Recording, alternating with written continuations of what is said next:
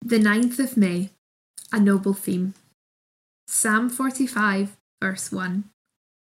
A noble theme inspires my heart with verses for the King. It does your heart good to hear a great song sung well by a big choir.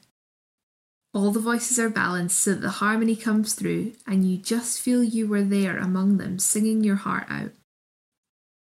Psalm 45 is a great song. It is a love song, a praise song, and it was meant to be sung by a good choir. No doubt there would have been all kinds of musical instruments adding to the joy of the occasion, for the psalm was first written for a wedding. The psalm is praising a king on his marriage to a beautiful princess. But the psalm has an even greater subject than the marriage of a local king. The noble theme is about the ideal king who would come at the right time to be the great saviour of the people of God.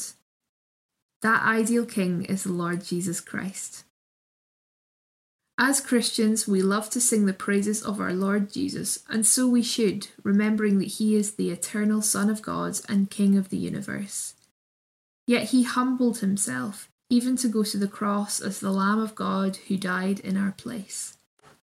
Let us praise and join the chorus of the saints enthroned on high. Here they trusted him before us, now their praises fill the sky. You have freed us by your blood. You are worthy, Lamb of God. John Newton. And a prayer.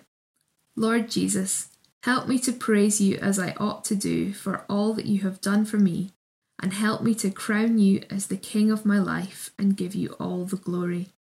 Amen.